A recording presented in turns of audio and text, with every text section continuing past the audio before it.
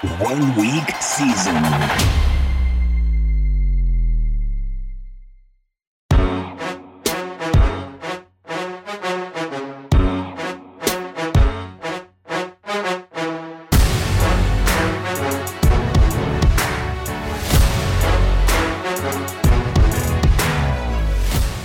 Hey yo, and welcome to the Assess Your Process Week 7 version.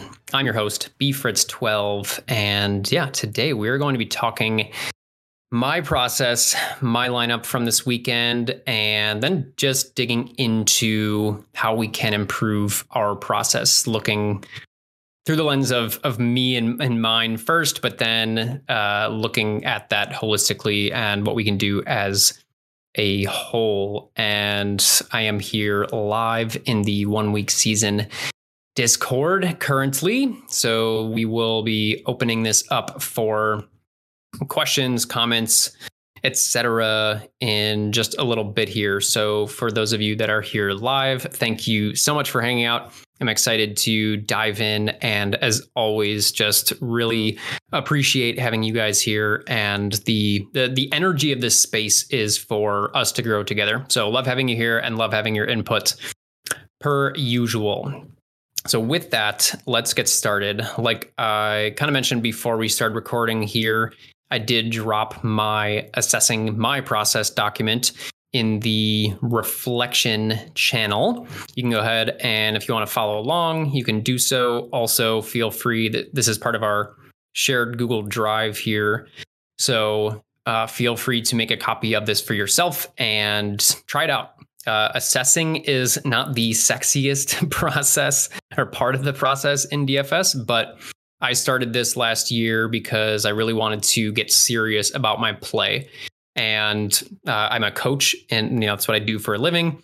And so I figured, why don't I coach myself doing this? And this has been just a huge shift for me in my play, which you wouldn't know based on my results this year, as they've been rough to say the least. But from a process standpoint, I just grew so much last year. So let's dive in and check this out. So I've done this the past couple weeks now, where I played the early slate. And so we'll talk a little bit about that and what this roster looked like. I've been playing the early slate because I've been practicing playing with a smaller pool of players and trying to build sharp lineups based on that. I've found for myself that I do better when I have less information to take in. I can dive deeper on those games and those environments and build a sharper roster. So for this week, week 7, I entered a 113 person tourney, finished 85th, so rough in that I was in the bottom third or so. I scored a 113.44. The cash line was at 140, so I'm far out of the money, far out of first place. But let's take a look at what I did. My lineup was Tua, Mike Davis, Chuba Hubbard, Preston Williams, Calvin Ridley, Jalen Waddle, Kyle Pitts, Devonta Adams, and Ravens defense. Now, I've got to say, I know Jam had talked about this in the past because there was a while, for those of you that have been around OWS for a bit, a couple seasons, I think it was the second year of OWS, 2 years ago maybe, where he did kind of a lineup review on Tuesdays or whatever it was. And he very quickly dropped that because he realized that he was kind of getting in his own head at the end of the week, realizing that he would have to share this and kind of like quote unquote justify his plays. And now I totally understand where he was coming from. And unlike JM, I have nothing to prove. I don't have any, I have no ego to, not ego. I have no like name to uphold or anything like that, but it still fucking sucks to be like, oh my God, I have to justify why I played Mike Davis and Preston Williams in a 100-man. So just know that it's like not easy to build a lineup and be like, shit, I have to like actually tell people about this. But with that, I actually think there's some juicy things to dive into because of that. So the foundation for this lineup, as you can probably tell, was the Atlanta-Miami game.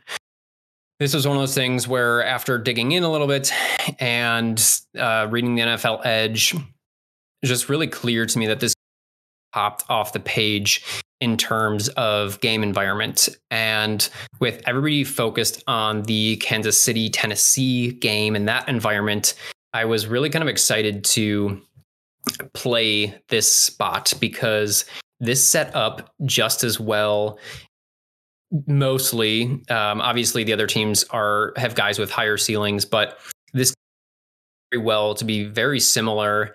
And with these players at a pretty big discount from what these other guys were. And so early in the week, I was like, yeah, I want to play Tyreek Hill and Travis Kelce, and like the block of those two guys are just going to get me so much floor and ceiling. I talked about it a little bit last week on this podcast in this segment here. They just have such an insane floor and ceiling combo. But the more I thought about it and just played with rosters and saw how this slate was really going to kind of come together from a roster construction standpoint, I really didn't love how restrictive those pieces were going to make the rest of my roster. And so as I figured that out and as I started leaning into what this game environment looked like, I mean, you got two teams who play at a fast pace, who have very capable offenses. Tua and the Dolphins have kind of quietly been a team that really wants to get vertical with the ball. The Dolphins and Tua just kind of have this perception is not that good. And granted, they are not that good. So I'll kind of talk about that too. But so that's why I started shifting towards these guys, because realized that Tua and some of his pass catchers would just really allow me to pay much less in salary for a similar kind of ratio floor to ceiling. It wasn't, obviously these guys don't have the same floor to ceiling as Tyreek Hill and Travis Kelce, because pretty much nobody does. But there is still some safety in this. And so for me, as a single entry player playing in a small field, I really liked that combination. And then to really bring things together for just to like push me into this game environment and kind of committing to it was the fact that both of these offenses operate in a very narrow or relatively narrow distribution of touches. So you've got the Dolphins, who I just figured that so much of their production was going to go through Tua.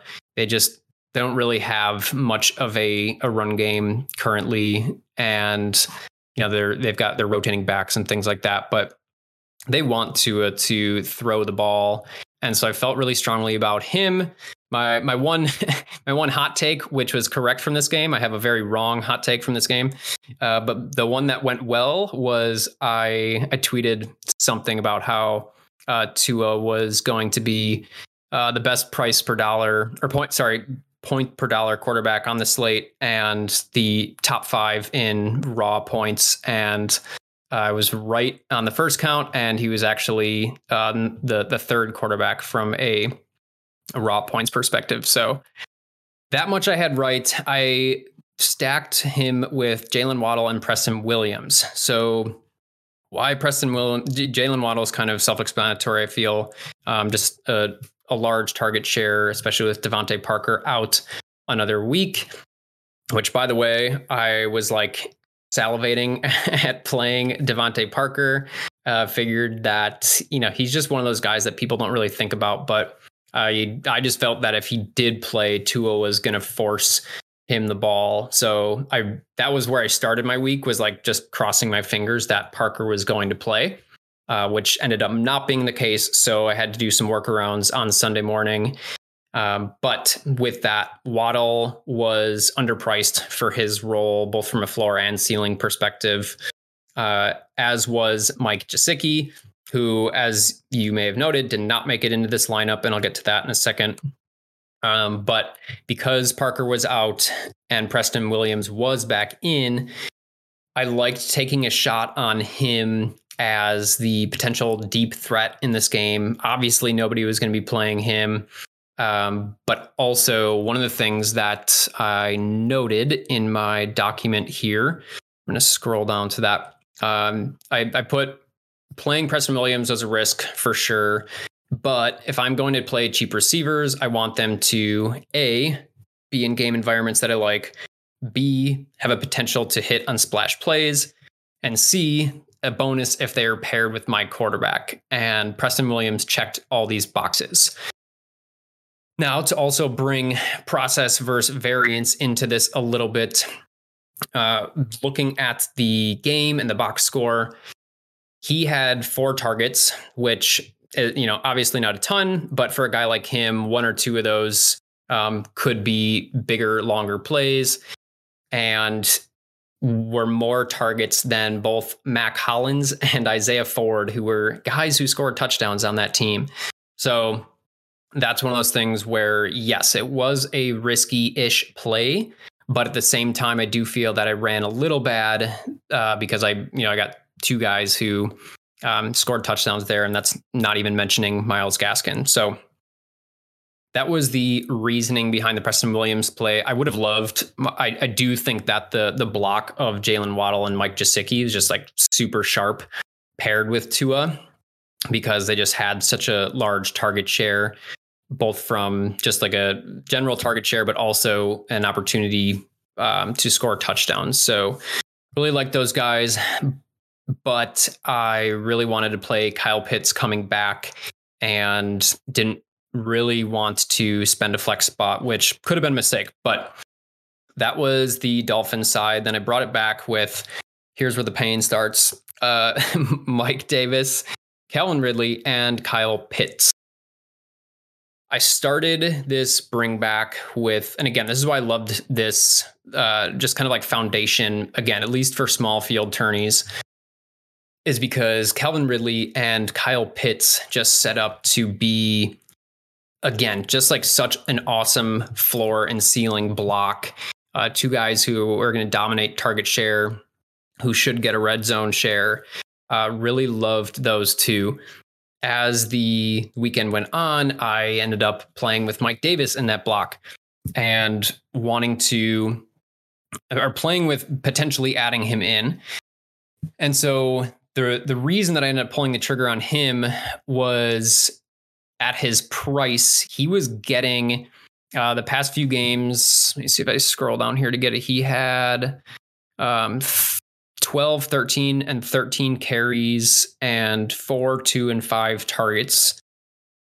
So he was kind of quietly getting opportunity. And JM actually mentioned this last week, which I thought was super sharp on his part.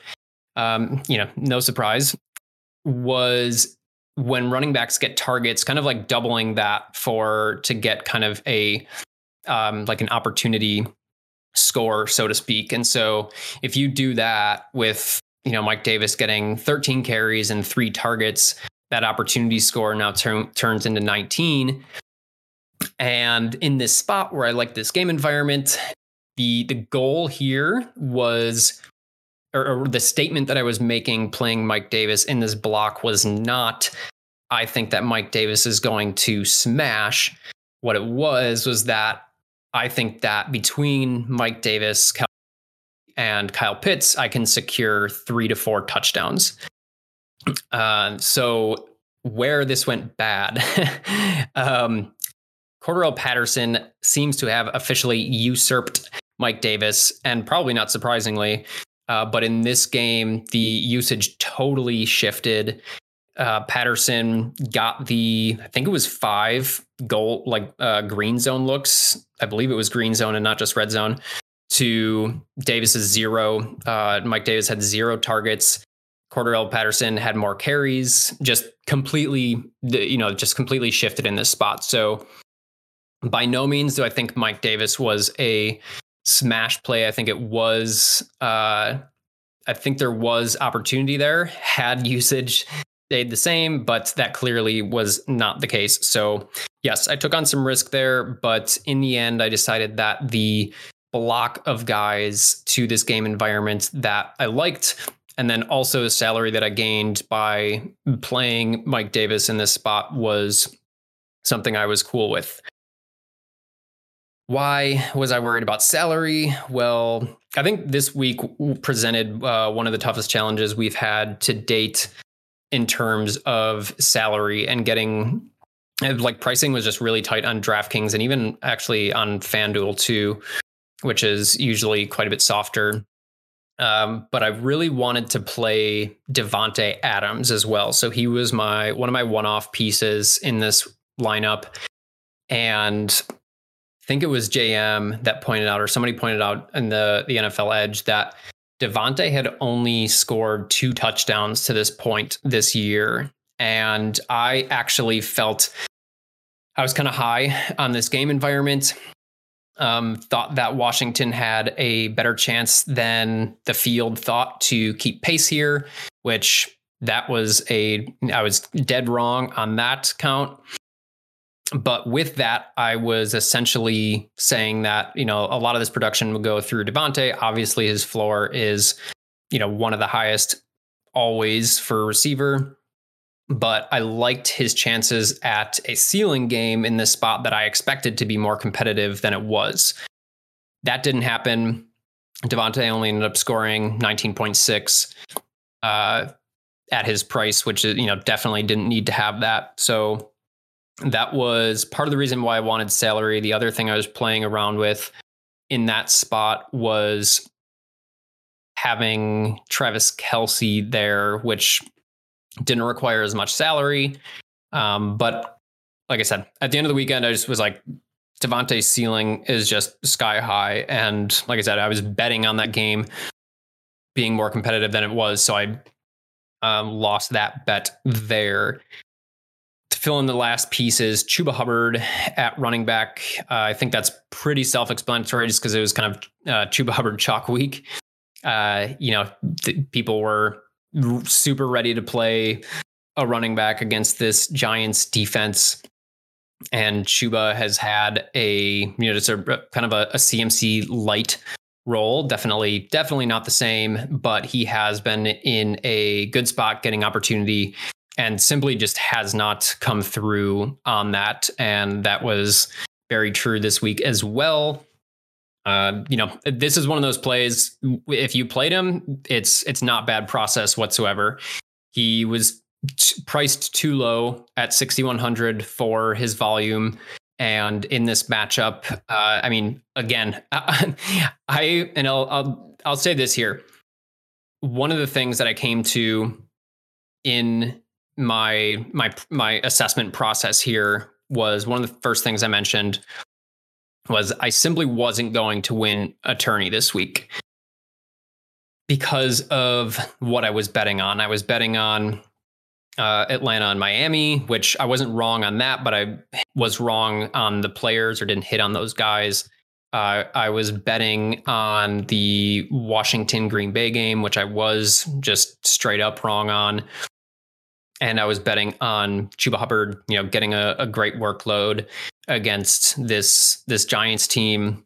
But the Panthers are just floundering. So was not a bad play with Chuba. Just one of those things that isn't breaking. Now, keeping in mind, even if his workload is similar going forwards, I will be slightly more hesitant to pull the trigger because the team as a whole is just playing really poorly. And so that really lowers chances at scoring opportunities and things like that. So the only other piece there didn't mention was the Ravens defense. And I just didn't love any other defense here really. And so kind of like what I had left over in salary would have been, I had a gut feeling of going with the Bengals at 100 lower and just, couldn't pull the trigger on Bengals defense over Ravens. So -1 point there doesn't feel good either. All right. So big picture thoughts and ideas here. Like I said, just coming back to I wasn't going to win a tourney this week. One of those things that sounds maybe kind of bad or, just kind of like a downer, but it actually, I wrote, it actually eases the pain a bit because it makes it less personal in that I went with the bets that I was willing to make. I, placed those bets and that's it. Like lock happened and we were there. Like I was never going to take first place here. And part of what helped me come to that was looking at the lineups that did place in the top handful of spots here. And that was what made it clear to me. And so I highly suggest, I know, the guys talk about this all the time here at OWS, but look at these rosters. You can always learn from looking at the rosters that finish first. But what you can learn from a week-to-week basis is always different. And so, like I said, this week for me, looking at who was on these rosters, I was like, okay, well, I just wasn't going to win. And so, like I said, it's not a bad thing. It's more of just kind of an accepting of some weeks are going to go your way, or you're going to put yourself, you're going to have a really good chance to finish first. And other weeks, you're just not, based on your style of play and the way that you were seeing the slate and things like that. So that was one of my big picture thoughts here. What else do I have? Kind of as like a sub bullet to that. I was like, what did I do well? I played my conviction plays. Yay. What didn't I do well? I played my conviction plays and they sucked. So kind of two sides to that coin there. Let's see. Process versus variance. Yeah, like I said, Chuba scoring less than 10 given his role definitely feels like variance. Chuba, yeah. I have Chuba and Tua next to each other here. Chuba scoring less than 10. Tua throwing touchdown passes to Isaiah Ford and Mac Hollins feels like variance. And then choosing to play Mike Davis and Preston Williams was choosing to take on some risk and some variance. So there was a process component to that, not necessarily good or bad, more so just a choice.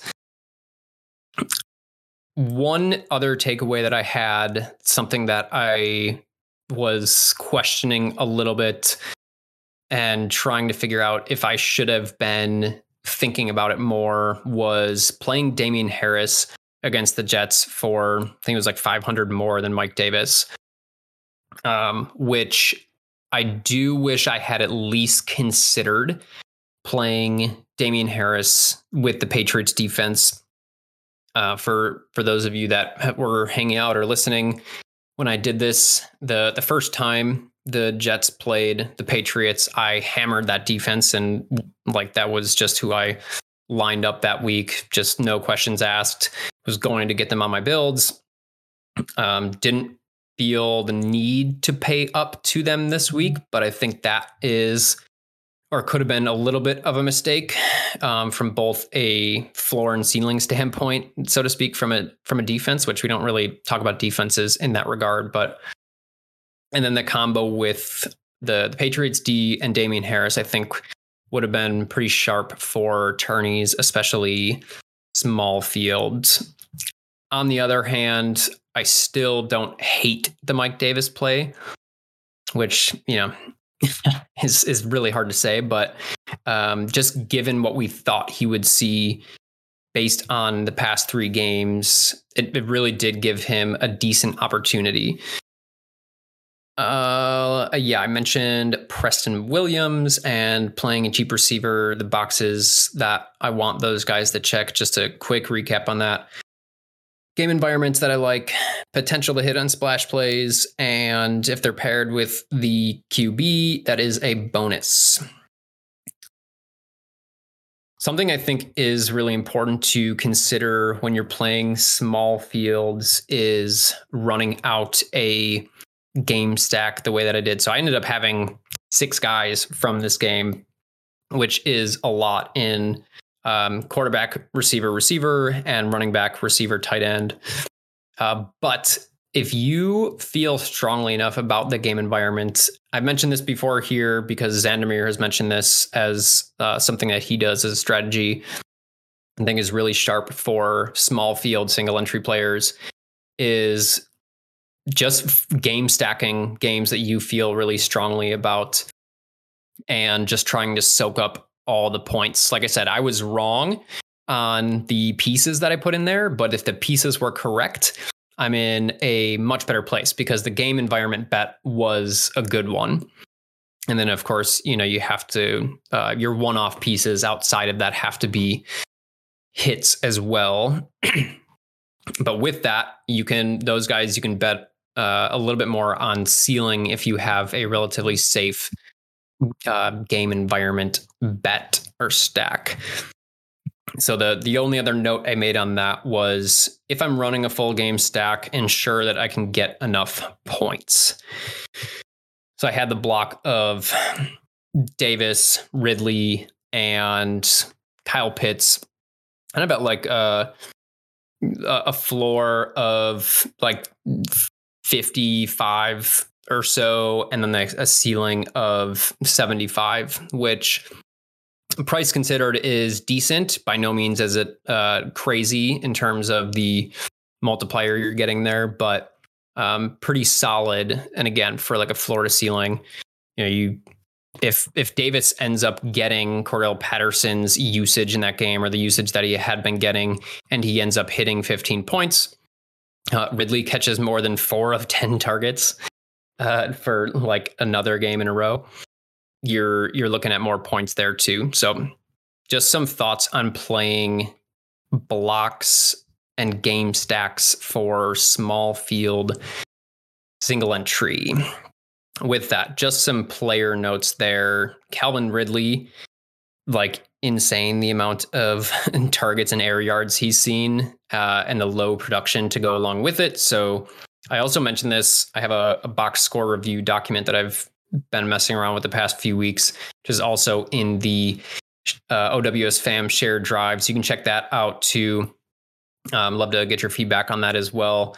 But that's been really helpful to just really notice the usage these guys are getting. And so even if they're not showing up in a big way in the box score, the underlying usage is there. So you can A, feel good about your plays, but also B, understand that the field might eventually be cooling on these guys when really they're still getting a chance at their ceiling. And so Ridley's scored between 10 and 20 points in every game this year and only scored 2 touchdowns so far. So his ceiling games will be coming. Kyle Pitts, yeah, I mean, his usage is really more of a 1B to Ridley's 1A than a number 2, the way that they're using him and aligning him and everything. So that's some player notes there. By the way, we are 30 minutes in, so in just a minute here, open it up to questions, get you guys here. Oh, as I mute myself, get you guys up here. Questions, comments, thoughts on my lineup, your lineup, whatever. But just to kind of wrap up my thoughts here. Let's see. Yeah, I talked to Siki over Williams already. How that was the safer play. Yeah, so just quick bulleted notes for that, like the game stacking, having a good game environment, volume and scoring opportunities, narrow offensive distributions, and floor and ceiling, especially when that floor and ceiling is strong from a price considered standpoint. Let's see. Yeah, guys, if you want to jump on up here, feel free. Kind of field some questions. Just want to chat anything, my process, your process, results, anything you guys got for me here.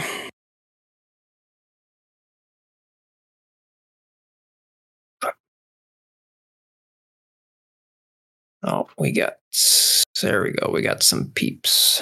I'm going to bring Aaron and Sean up here. I'm going to go ahead and bring both you guys up here.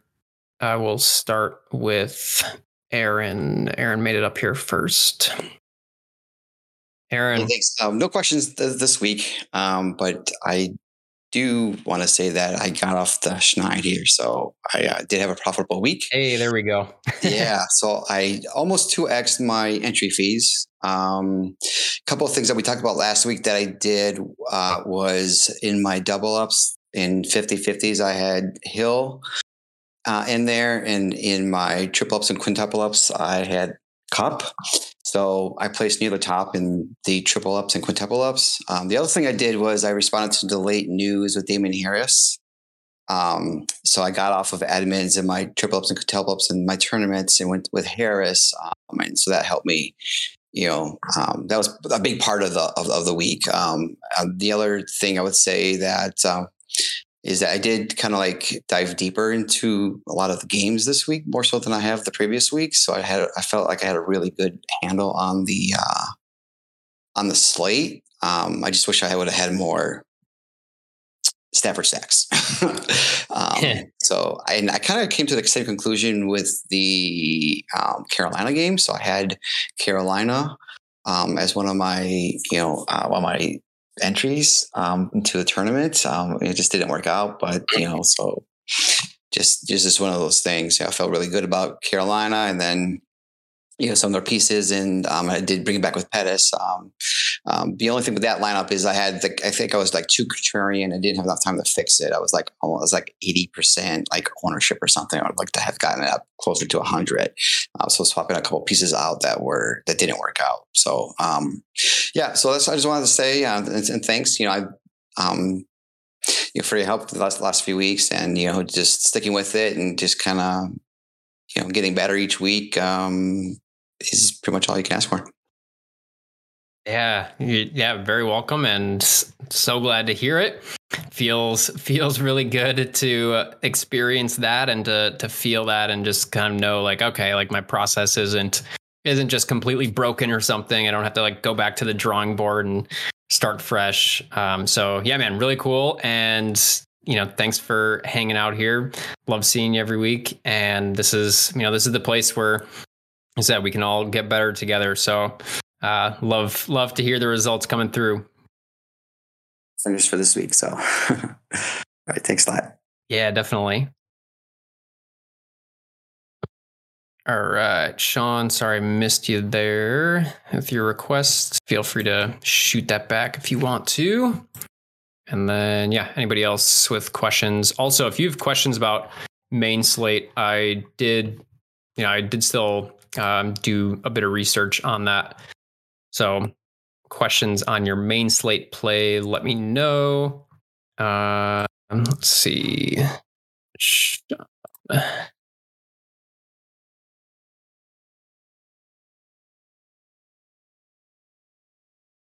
Okay. Yeah, and Sean just asked me in messages where the documents at, the documents in the Reflection channel, if you want to check that out. All right. Yeah, like I said, I'll kind of leave this open, guys, if anybody wants to come up here. One of the things that I was going to potentially do today was actually take a look at one of the top lineups from this tournament. Actually, you know what? Rather than do that, let me see here.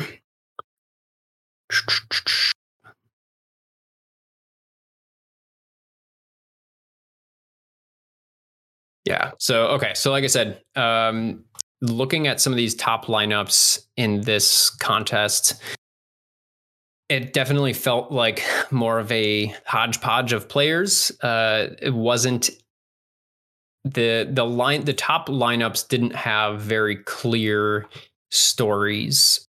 They didn't really have a coherent construction to them. And that's, as I was saying before, just one of those things where the spots that I was thinking were going to be good, and even to Aaron's point there, the ones that clearly kind of like lined up just really didn't hit.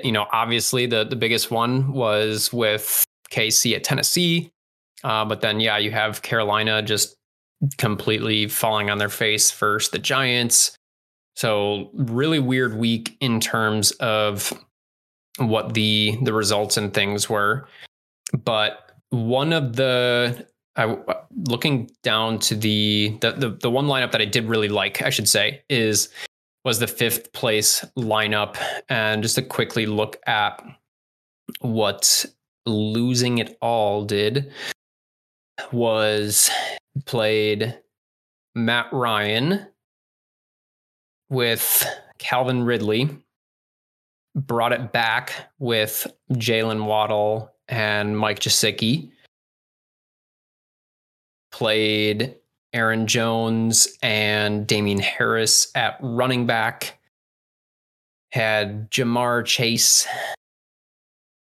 and then Jacoby Myers in the flex, and Giants defense. So again, notice that he focused on this game. So Matt Ryan, Calvin Ridley, bringing it back with Jalen Waddle and Mike Gesicki, as we talked about, that really sharp combo of those two guys who are just going to see so much of the offensive production from the Dolphins. And then he just kind of plugged in other guys with good roles or high ceilings. So obviously Jamar Chase fitting the high ceiling role there, and just a good role in general where he's continuing to get opportunity. And then at running back played Aaron Jones and Damien Harris, two guys in will look to be really good spots.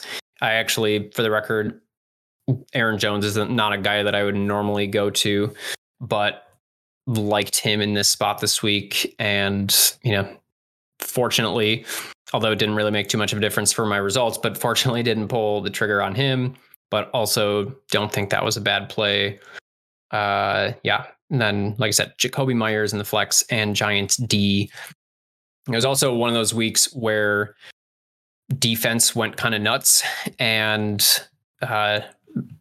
seemingly random defenses had these pretty massive double-digit games. So it's always a little bit harder on a week like that, where if you don't pick one of those defenses, you're immediately down on the rest of the field. Let me pull that up here, actually. Which, by the way, this brings me to a point that I wanted to share today too, is highly suggest. So like I mentioned before, I do the box score review weekly, and I've been starting to share that like in the shared drive. But another thing that I find to be really, really helpful is to go through the DK Live app and do a review of the players and scores, and like see. It's nice because it has all the guys in one spot for you. You can see the scores, it ranks them. You can easily click on to look at what their stat line was. What I really like about it is that it also includes targets. So not only are you getting the final stat line, but you're also seeing the opportunity that these guys had. But it helps to paint a picture of who were the top producers. All right, so I don't know where I lost the recording there, but I'll just pick back up. So yeah, I really like doing that as a way to kind of get a feel for what guys produced, what actual DraftKings scores were, what were the must-have scores, and from which positions, and how those guys got to those scores. All feels really helpful. You pull up DeAndre Swift here, and 8 catches, 96 yards, 1 touchdown, 10 targets. Just like a really quick and easy way to look at that. But the reason I had pulled this up to begin with was defense. I was curious to see what the scores were. Yeah, you'd had, let's see, 1, 2, 3, 4, 5, 6, 7. I guess the Colts were not on this slate. But yeah, main slate, you had 6 defenses that scored double-digit points.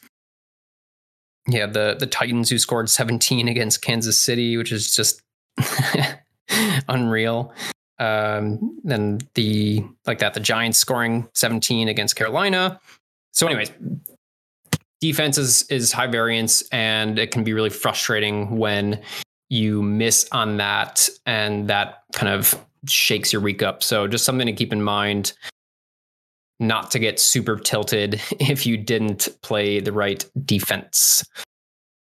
Let's see. I'll just quickly look through these. Go ahead and raise your hand if you want to jump on up here. Otherwise, I'm going to wrap it up here in the next couple minutes.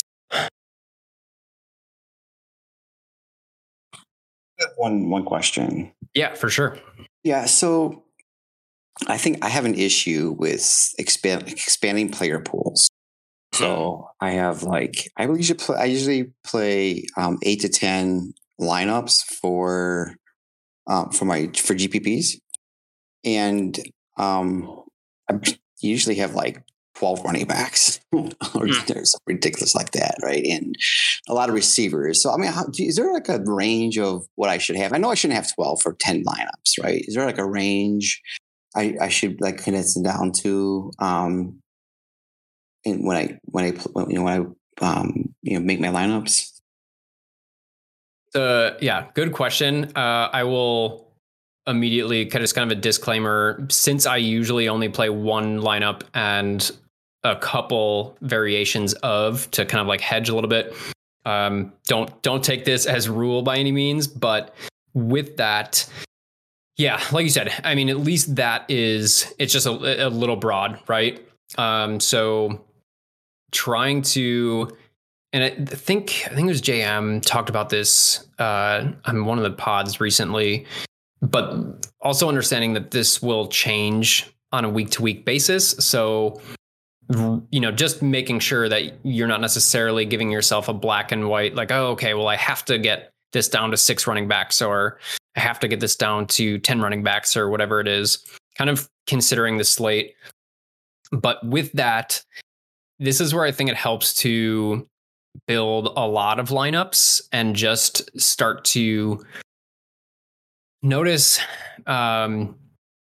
what things fit together, how things fit together, and how that aligns with what you're seeing on the slate and what you like. I think a lot of players kind of have this, they make their player pool, and, say you like a dozen running backs, and you're like, okay, well, I have to play all these guys because I like all these guys.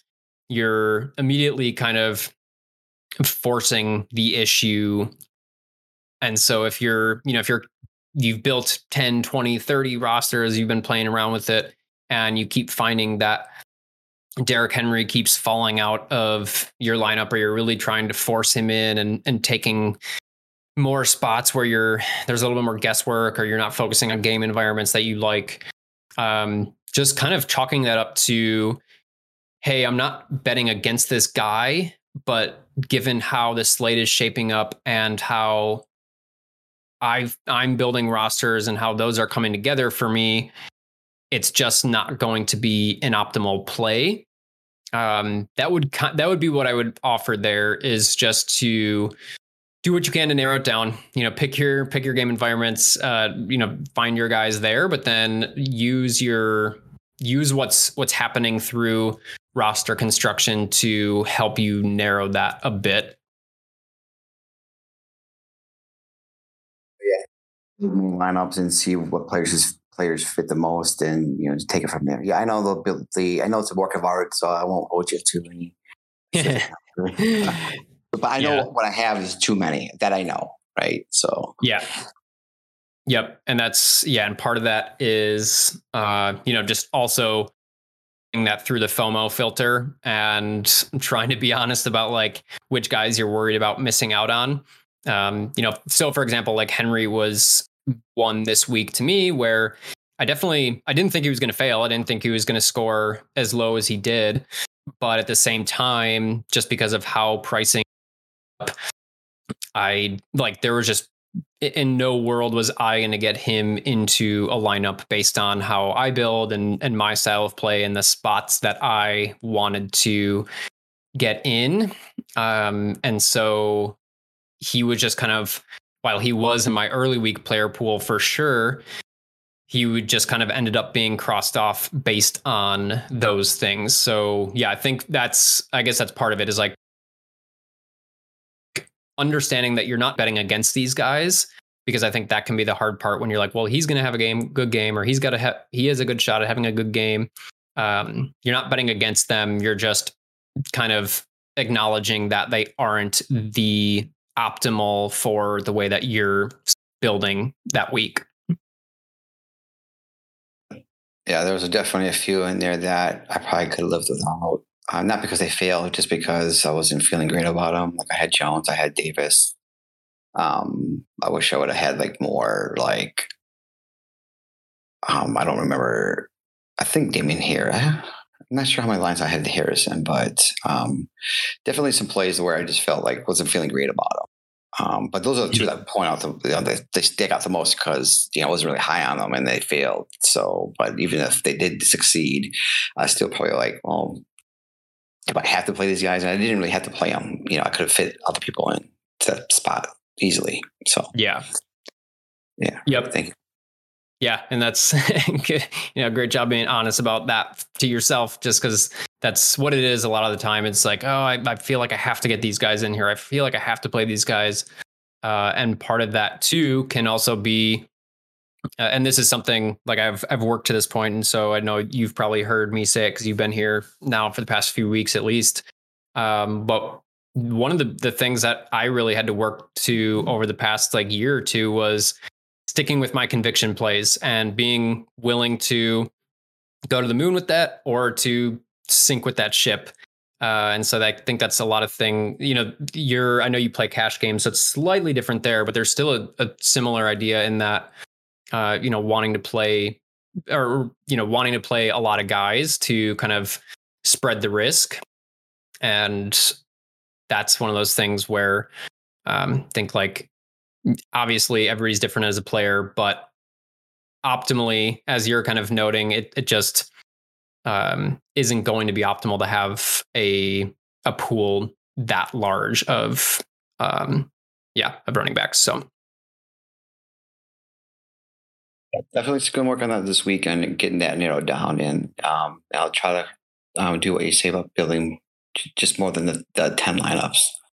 So thank you. Cool. Yeah, man. And just notice too, like what your thought patterns are, like what, if you're having a hard time crossing off a guy, just kind of notice why, like what's kind of like the thought running through your head about why.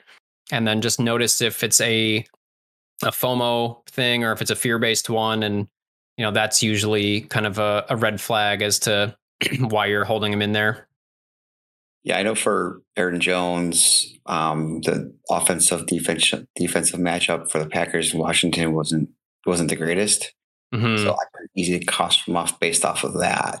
I think the reason why I had Aaron Jones in 1 or 2 lineups is because I had like 4 Rodgers stacks with Devontae in there, and so I was thinking if he would fail, then Aaron Jones would pop.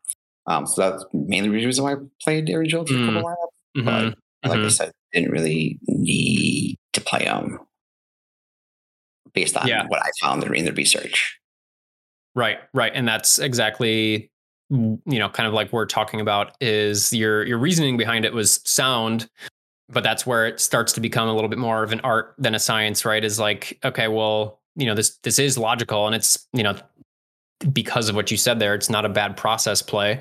But also, like, do I even need to go there? So that's always a balance that we're kind of continuing to try to figure out. Yeah, great. All right. Thanks a lot again. Appreciate it. Yeah, for sure, Aaron. Thanks for hanging out, man.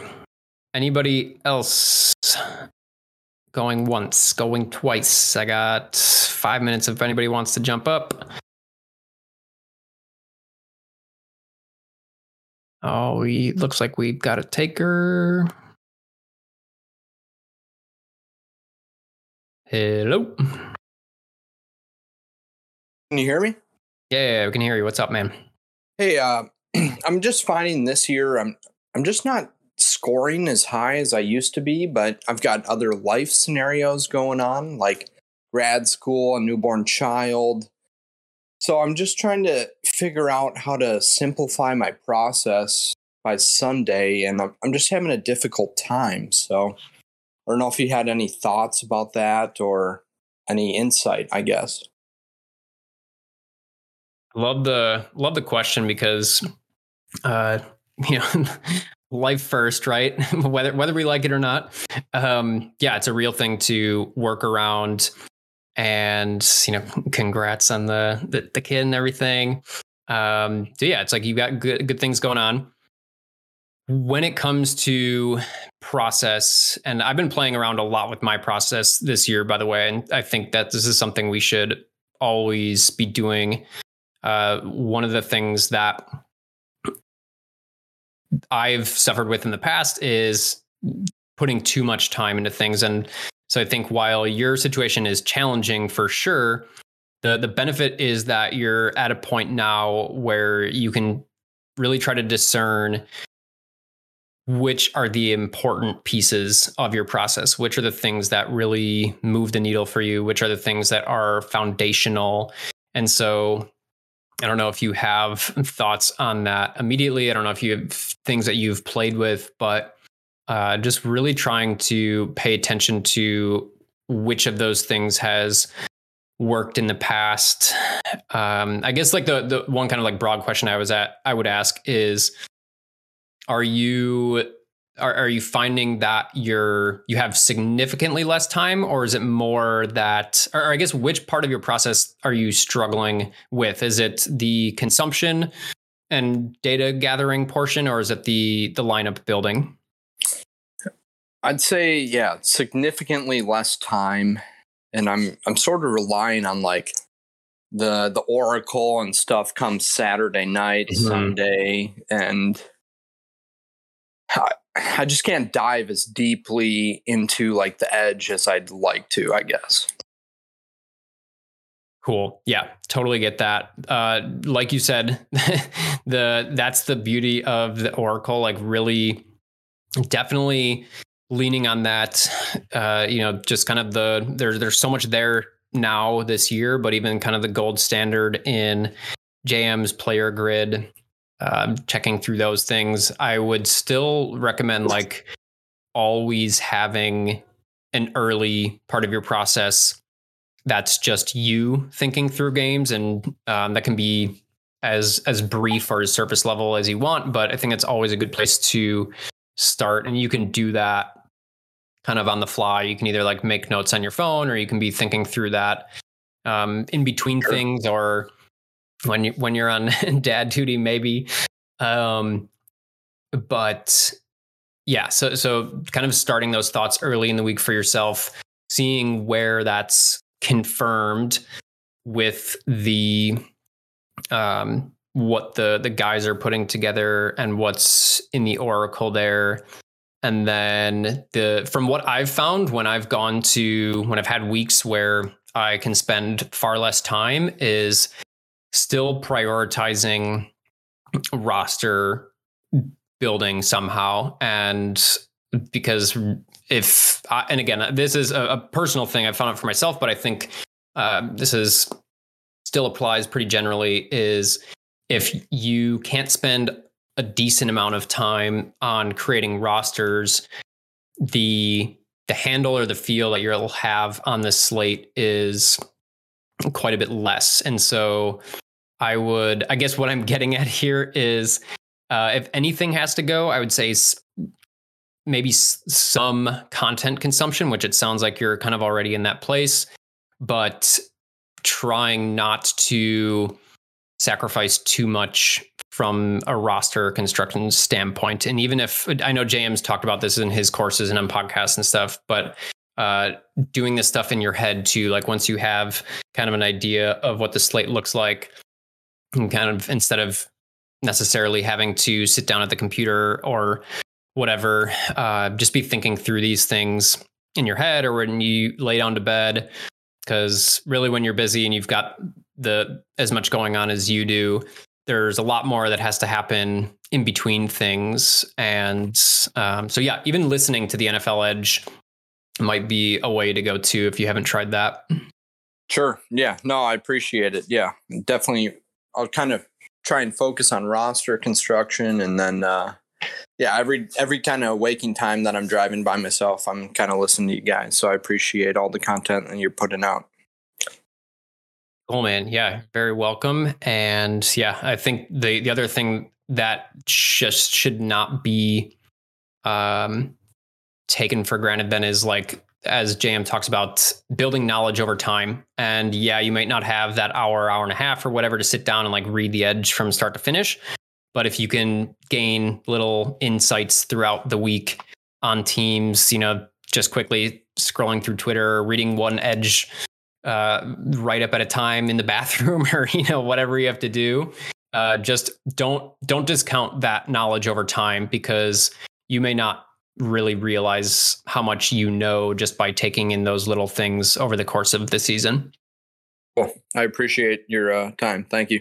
Yeah, absolutely. Thanks for coming up here and hanging out. No problem. All right, guys, with that, I am out of time for today. Thanks all for hanging out. Feel free to mention this the past couple times. Feel free to hit me up, personal message here on Discord. If you've got thoughts, questions, feedback, maybe you didn't want to come up here on stage, but you've got questions on my process or your process, feel free to hit me up. Really just want this to be a collaborative space. Again, that's the beauty of having this community. OWS fam is the best in the biz. So we're all growing together and getting better. That's what this space is all about. So thank you for those of you who are hanging out live. Thanks to you who are hanging out with us after the fact, listening to the recording. For the week 7 process assessment, I'm Ben, BFritz12. I'm going to get out of here, and I hope to see you at the top of the leaderboards this weekend. Later, guys.